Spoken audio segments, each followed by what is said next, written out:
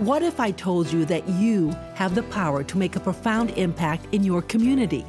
Welcome to Voice to Change podcast by Jane Doe No More. We're glad you're here. I'm Jocelyn Mamenta, and our podcasts feature powerful stories from survivors of sexual crimes as well as specialists in the field of trauma and healing. Our goal is to provide hope, resources, and the ability for you to play a role in creating positive, meaningful change for a safer world. Thanks for listening. We all benefit from the digital world. We can stay connected with family and friends. Information is at our fingertips, and there's convenience. You can shop online, but there is some real evil out there. Meet Kelly Nagel talking about the danger she encountered in the online world. Welcome, Kelly. Thank you. I'm so happy to be here. First of all, tell us more about what brought you to Jane Doe No More. Well, I found out about the organization while I was in grad school, actually, and I was really attracted to the fact that they offer not only education to help others, but also support. And it's just such an organization full of people who understand you, what you went through. Even though everyone's story is completely different, there's that camaraderie and understanding there that not everyone can understand. And so when I decided to get involved, it was really refreshing and welcoming. And yeah, it was great. Were you looking for an organization like Jane Doe No More? I didn't realize I was. And then I learned about it and was curious. My curiosity was certainly piqued. And so when I did my first event and I came to a first event and met everyone, I realized I was looking for that unconsciously.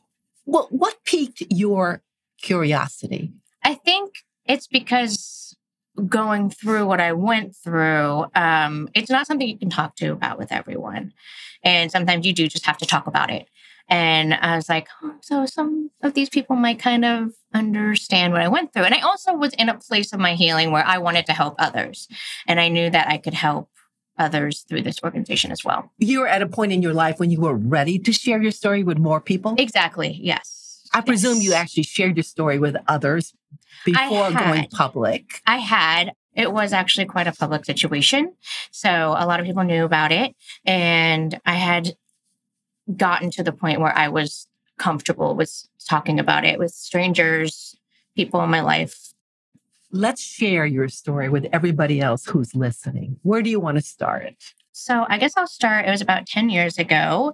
A friend of mine recommended I try online dating. I was a little hesitant, as I think everyone, even in this day and age, is. But was that your first time? It was. I may have tried it maybe once before, but I definitely wasn't very involved in it. I didn't know a lot about it.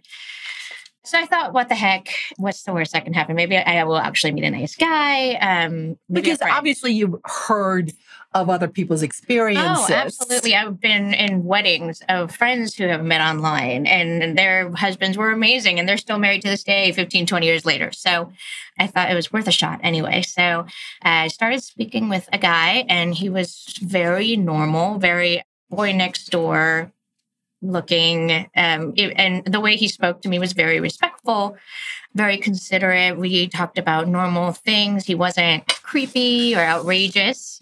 Didn't give off a vibe of maybe I shouldn't meet this person or anything like that. What was it about him that you decided you wanted to pursue this a bit? I would presume also that you probably had others reaching out to you about a possible date. Absolutely. He was, he was attractive. He took care of himself. He was my type. And he seemed very mature. He was very respectful. And it just seemed like a person I wanted to know more about. So we were both very busy. We decided to go for a quick drink on I believe Wednesday night, maybe around 6:00, just for an hour or so, get to know each other for a minute, kind of a preliminary, see if we actually vibe or not. So I met him at a pub grill that was down maybe 20 minutes from my home. It was a very busy Wednesday night too. And I did everything I thought was right. I parked right in front, right under a light, tried to keep myself safe. Did you share with your friends that you were meeting somebody? Absolutely. My best friend, she knew that was happening. This was also back in 2012. So there weren't as many safety features on iPhones or anything like tracking and whatnot. It was kind of the early days of iPhones. So I found him. He was already there and he had a big smile on his face. I sat there, I ordered a beer, and I was nervous. And so when I'm nervous, I tend to talk a lot. We had a very normal conversation. He wasn't creepy. He wasn't pervy. We talked about our jobs, our families, very normal first date conversation. Beyond what he shared with you online or in this dating app, did you try to get more information about him? Not initially. I didn't really think I needed to. I was like, this is going to be a quick drink. If even a drink, it's going to be very quick. I have work in the morning. He has work in the morning. It'll be in and out, really. Just interested and curious about this guy. And it was very quick. At the end of the day, I thought he was very attractive, very nice guy, but I wasn't really feeling like anything romantic towards him. So after about an hour, we got up and we were going out the door. He was, I believe, 6'5", and I'm 5'4". So I was very surprised at how tall he was. We walked out and I went to say goodnight. I kind of gave him a sort of side hug, kind of platonic, thank you for the night hug. And at that point, he did grab me around my waist and pull me into his car on the side of the parking lot. And at that point, I did try to tell him no. And at that point, he did push himself on me and rape me. Was there anybody nearby? There wasn't. He was actually very smart about it. He parked in a very unlit side part of the parking lot. There weren't any other cars around. I parked where all the other cars were, and he parked. It was planned. What happened afterwards? Afterwards, I grabbed my clothes and got out of the car, kind of in shock that actually happened. No one ever thinks it's going to happen to them, and that would never happen to me. And then I got into my car and drove very slowly, shaking and crying to my home. I called my best friend when I got there, and she cried on the phone with me. I was still in shock that this didn't actually happen. How could this happen? I went out there looking to meet a nice guy, potentially. Didn't think really anything of it. And then my world was turned upside down in an hour. Were you able to pursue anything after that? So I did. Actually, the next day, I was, of course, very depressed, very withdrawn. Something told me to tell my mom. My mom is a nurse, and so she immediately went into nurse mode, and she took me to the emergency room where they have a special room specifically for sexual assault. At that point, a special nurse called a SANE nurse came in and gave me an exam. They're specialized in these and how to treat victims of sexual violence, because we really need to be treated in a specific way after such a trauma has occurred. They called the police, of course, and a detective came in. I gave him the information. He did reach out to the perpetrator, who, of course, denied everything that happened. And the detective at that point convinced me not to press charges. It would be not in my best interest. I was so depressed and anxious, and I just wanted it to go away at that point that I said, fine, that's fine. I just want this to go away. So I didn't at that point. Fast forward about 3 years, I had gone through some intensive therapy with an amazing therapist who specialized in sexual violence. I was in a very, very good place. And I got a phone call from an assistant district attorney who told me that he had struck again. She found my report and she really needed my help put him away because he had struck multiple times. But at that point, I was happy to do it. I was like, I'm ready. Let's do this. I've been doing the work. I'm happy to do it. So I had to testify in motions and then also in the trial itself. And luckily, he was put away for life. Tell us what that was like, being in that courtroom, looking at that person. It was another trauma. It just reeled me back in. It was, I will say it was worth it. He's in prison. He's been punished for everything he's done to multiple women, and he can't ever hurt anyone else again. So that's when I'm happy to do it, and I would do it all over again. but it was another trauma. It was terrifying, stressful. I bawled hysterically when I was done. Somehow I kept myself together on the stand, but as soon as I was outside of the courtroom, I just bawled hysterically. But it was worth it in the end. You refer to it as digital danger. Mm-hmm. What do you mean by that? So digital danger is, I think it's so easy for assailants to find potential victims digitally because they have so much more they can hide behind. They can hide behind whether they're a catfish maybe, or like I said before, no one thinks this is going to happen to them. They go into dating online or meeting someone on Instagram or whatnot with all good intentions. No one thinks, well, I'm just going to get hurt. They think, oh, maybe I'll need not only a romantic partner, but a friend or even a colleague. Who knows? So when I say digital danger, I feel like there is more that you need to do to protect yourself because there's more that the perpetrators have in their arsenal digitally. Why do you think he targeted you? I don't think it was me specifically. I think he's a victimizer. As we know, often rape is about power, and that is what he wanted. He wanted to feel powerful, and that's why he hurt women his whole entire life, we found out. Fast forward, like you said, you were in graduate school. Yes.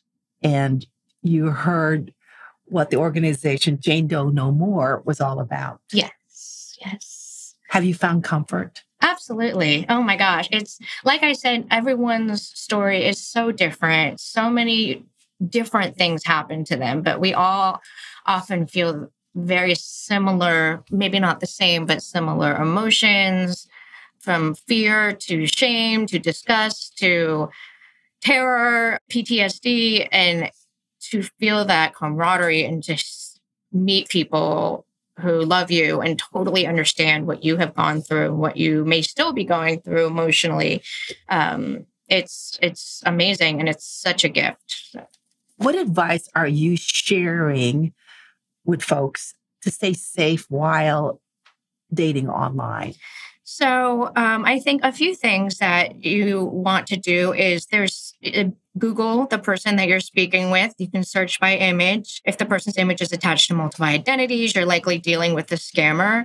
A lot of people use background checks. One of my best friends, if she meets a guy online or her friend meets a guy in a bar, she's on it. She's immediately background checking them. And she has found some very interesting things. So that's something also that I think is a great tool to have. I don't know if there's any free, but if there is any, it's a nominal fee. Also, take a look at their social accounts. Any account with a low number of friends or lack of photos, including family or friends, it's likely fake. If you're meeting someone in person, do it in public. A restaurant or a coffee shop is a good choice. You shouldn't give out your address until you've established a trusted relationship. But you did choose a very public place. I did, yes. So I think one thing that I did not have at my disposal at that point in time, but people do, and what I do now, my friends and I all do this with each other, is if we're going out and meeting someone in any capacity, we share our locations with each other. One of my best friends went out on a date with a guy actually the other night, and I was literally tracking her every 20 or 30 minutes. At one point, she wasn't even moving for a good hour. I found out she was at his house and everything was fine. They just clicked and everything was great. But I was panicking. So I think making sure at least one person is tracking you is... Well, I've heard of friends actually being close by physically. Yeah, that too. I've had friends who've gone on the date as well, maybe incognito, or pretend that they're another diner, or if it's at the movies, they're just at the movies. So just making sure you're not alone, whether it's digitally or in the physical. Make sure someone knows absolutely where you are, what your plan is, and make sure that you're safe that way. You also recommend do not drink a pre-ordered drink. Yes, absolutely. And it's that brings me back to my story. My assailant, we found out he was drugging women. I don't know if he drugged me or not. I had ordered my beer He did not order it. And I also had maybe one or two sips. So if he did, it wouldn't have affected me. But definitely do not accept a pre-order drink. Order it yourself. Keep an eye on it. If you run to the restroom, maybe bring it with you. If you're with friends, make sure a friend's holding on to it. But keep an eye on it. On the dating app, do you generally share a cell number? Absolutely not. One thing that is great is I believe it's called a Google phone number. It's free and it's just a random phone number that you can be connected with someone with, but it's not your real phone number. So it keeps you safe. We already talked about making sure you talk to a friend that you are having this date, but you also say to create a code word. Yes, a code word is great to do in case you maybe need an escape plan. Maybe you feel uncomfortable voicing that you're uncomfortable with an individual. So maybe say pineapple, or I'm in the mood for pineapple pizza, for an example. And your friend can say, oh, you know what? Me too. Actually, I really have to get home early. We need to leave now. And of course, when you do meet up with this person, you should always drive separately. Absolutely. Do not let them pick you up because you don't want them to know where you live. And also, make sure that you arrive separately, leave separately, and just don't give enough information for them to really know who you are or where you live. Now that you share your story in public, do you share everything or do you hold back a little bit? I don't share everything. It is quite a long story. When I do speak to people about it, I try to make it just something they might understand. Maybe if someone has confessed to me that they are going through something similar, or if I'm speaking to a school, I might they don't need to know about the trial and everything like that. I just try to make it so people understand what could possibly happen, or if something has happened to them, to understand that there's someone out there that understands what they're going through. Let's talk about children. Sure. They're always on all these different types of sites, TikTok to everything, Instagram. There's so many now. So many. It's so hard to keep up. What advice do you have for children? What do they need to be doing? Yeah. So I think one big thing is communication. Just talking openly with your child about their online activities. Don't let them feel shameful or that they have to hide anything. As soon as your child starts accessing the internet, talk to them about what they're reading, watching, who they're communicating with online, and keep the conversation going as they continue to grow older. Keep screen and devices where you can see them. Always monitor your child's time online. Particularly younger children, keep the computer in a central spot in the home where it's easy to keep an eye on and what your child is doing. Also, there's many parental controls out there that are extremely helpful. Innocent searches online can lead to not so innocent results, as we talked about, even for adults as well. So it's wise to know how to use the parental controls and search restrictions offered by web browsers, internet service providers, and devices. Although they're not always 100% accurate, parental controls can help prevent your child from seeing and accessing most violent and sexual material. Another thing, know who your children's online friends are. As we talked about with Instagram, Facebook, TikTok, there's so many communities out there.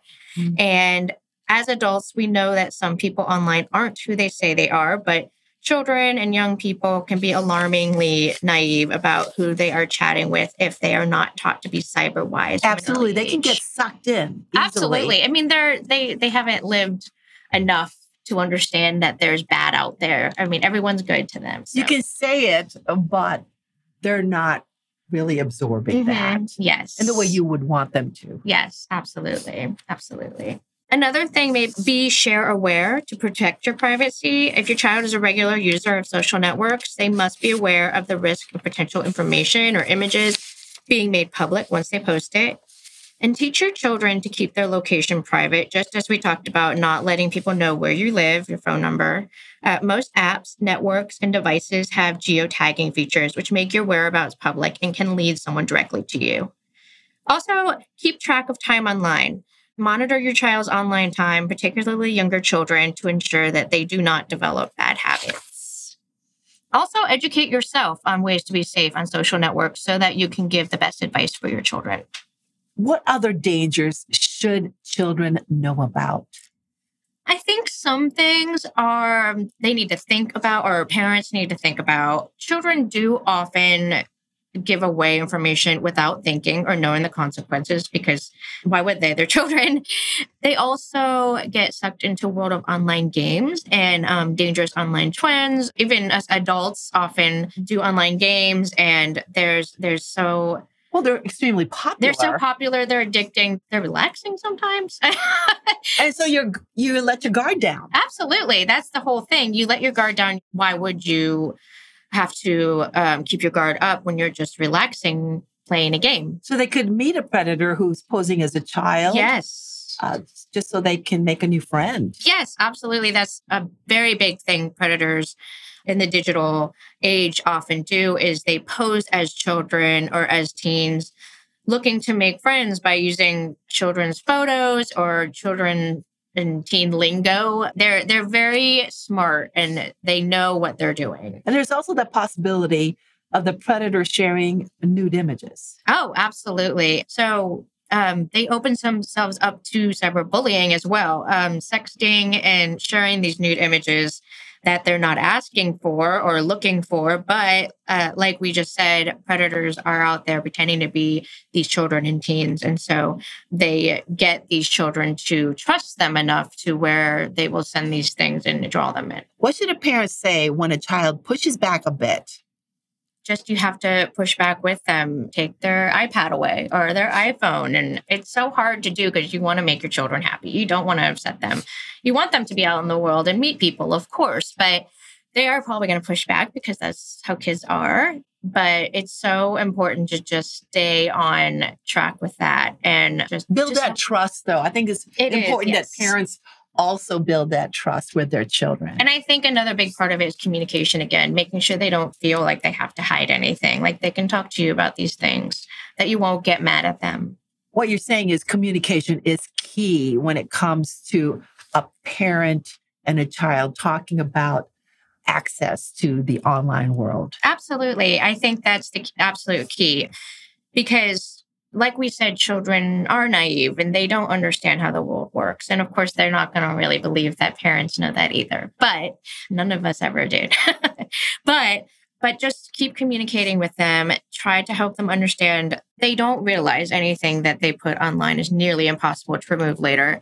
The dangers of social media are especially daunting. It is hard for teenagers in particular to consider how a party picture or a Snapchat message could cause problems 10 years down the road when they interview for a new job, or how a prospective partner might respond to personal content that they can post to their social media profiles or other websites. When you talk to young teens, what do they say to you after you share your story? It's interesting. It's really I've had people come up to me and tell me that things have happened to them, and it's so refreshing and great to hear someone else talk about it. I feel like it lets go of a lot of shame and guilt that it's their fault at what their story and what happened to them was. To hear someone talk about their story and that it actually happens to other people without their own fault. It's so easy to look at yourself and be like, well, I did this for this to happen, or it's my fault that happened. But if you hear someone else say, this happened to me and it wasn't my fault, you're like, absolutely right. It wasn't your fault. So I have had teens say, thank you for sharing. It made me feel better. I've also had some amazing questions from teens. It's been a great experience sharing. What are some of those questions? Can you share? I've had a question from, it was interesting. My very first time sharing was with an all-male athletic group from Cheshire Academy. And I had this one, and they were amazing. They were so grateful and they were so kind and they listened. I was scared. There was a bunch of teenage boys, think, oh, they're going to be so bored and not want to hear about this. But they were amazing and very respectful. And I had one guy say, what do I do if a girl wants to mess around and we're both super drunk? And I explained to him, you put her to bed and you give her water and Advil and you call her in the morning and she will love you. And he ate it up. He said, oh, okay. And so I think sharing messages like that and helping especially young men understand, because they are just coming out into this world, and help them understand. They're all learning about themselves. Absolutely. Absolutely. As we all are as teens. And I think hearing stories that has happened to others that they don't even realize what's happening. Because, of course, maybe they would never, ever do something like this. So they don't understand this would happen. It's really, I think, important that they do understand this does happen. Going back to the dating app, which started this whole topic, was that the first and only time for you? It wasn't. I have gone on dating apps since. I just have been extremely cautious. Someone always knows where I am. They don't get any of my information, my personal information, other than my first name, maybe. But I'm much more cautious. I'm much more aware of my surroundings. So I wouldn't say don't ever use them. It's such a part of our culture and society, and it's so hard to date nowadays anyway. So many people are on them. It's just very important to really take care of yourself and understand your surroundings. Trust your instinct. Absolutely. That's number one. Trust your gut. If something feels off, leave immediately. Don't worry about what people think or what the guy or girl is thinking. It does not matter. If your gut is off, you leave immediately. It's over. Have you found that forever connection? No, not yet. Are you still using dating apps? I am casually. I'm not on them a lot, but I have here and there. What do you want to share that we haven't talked about? I think we've shared a lot. I think it's, like I said, communication and trusting your gut and your surroundings and making sure someone knows where you are at all times. Just keep yourself safe out there. Kelly Nagel, thank you so much for sharing your story. I'm sure it was a difficult thing for you to do, but you ended in such a high note. You're extremely optimistic about life. I am. I will say, if you do find yourself in a situation where you have been hurt by another, I encourage you to talk to someone about it. As hard as it is, talk to someone about it, a therapist, a friend, a parent, a hotline. And it's so helpful. It may not seem like it. It may be scary, but you have no idea how much it would help. Kelly Nagel, thank you so much. Thank you. And to our listeners, if you enjoyed this podcast, please share it with your friends and leave us a review on Spotify to help the podcast grow. We really appreciate it. Thank you for choosing to listen to the Voice to Change podcast by Jane Doe No More. We would love for you to share this episode with your friends. You can find more resources and learn about our programs at janedoeknowmore.org. Follow us on social media. We look forward to staying connected.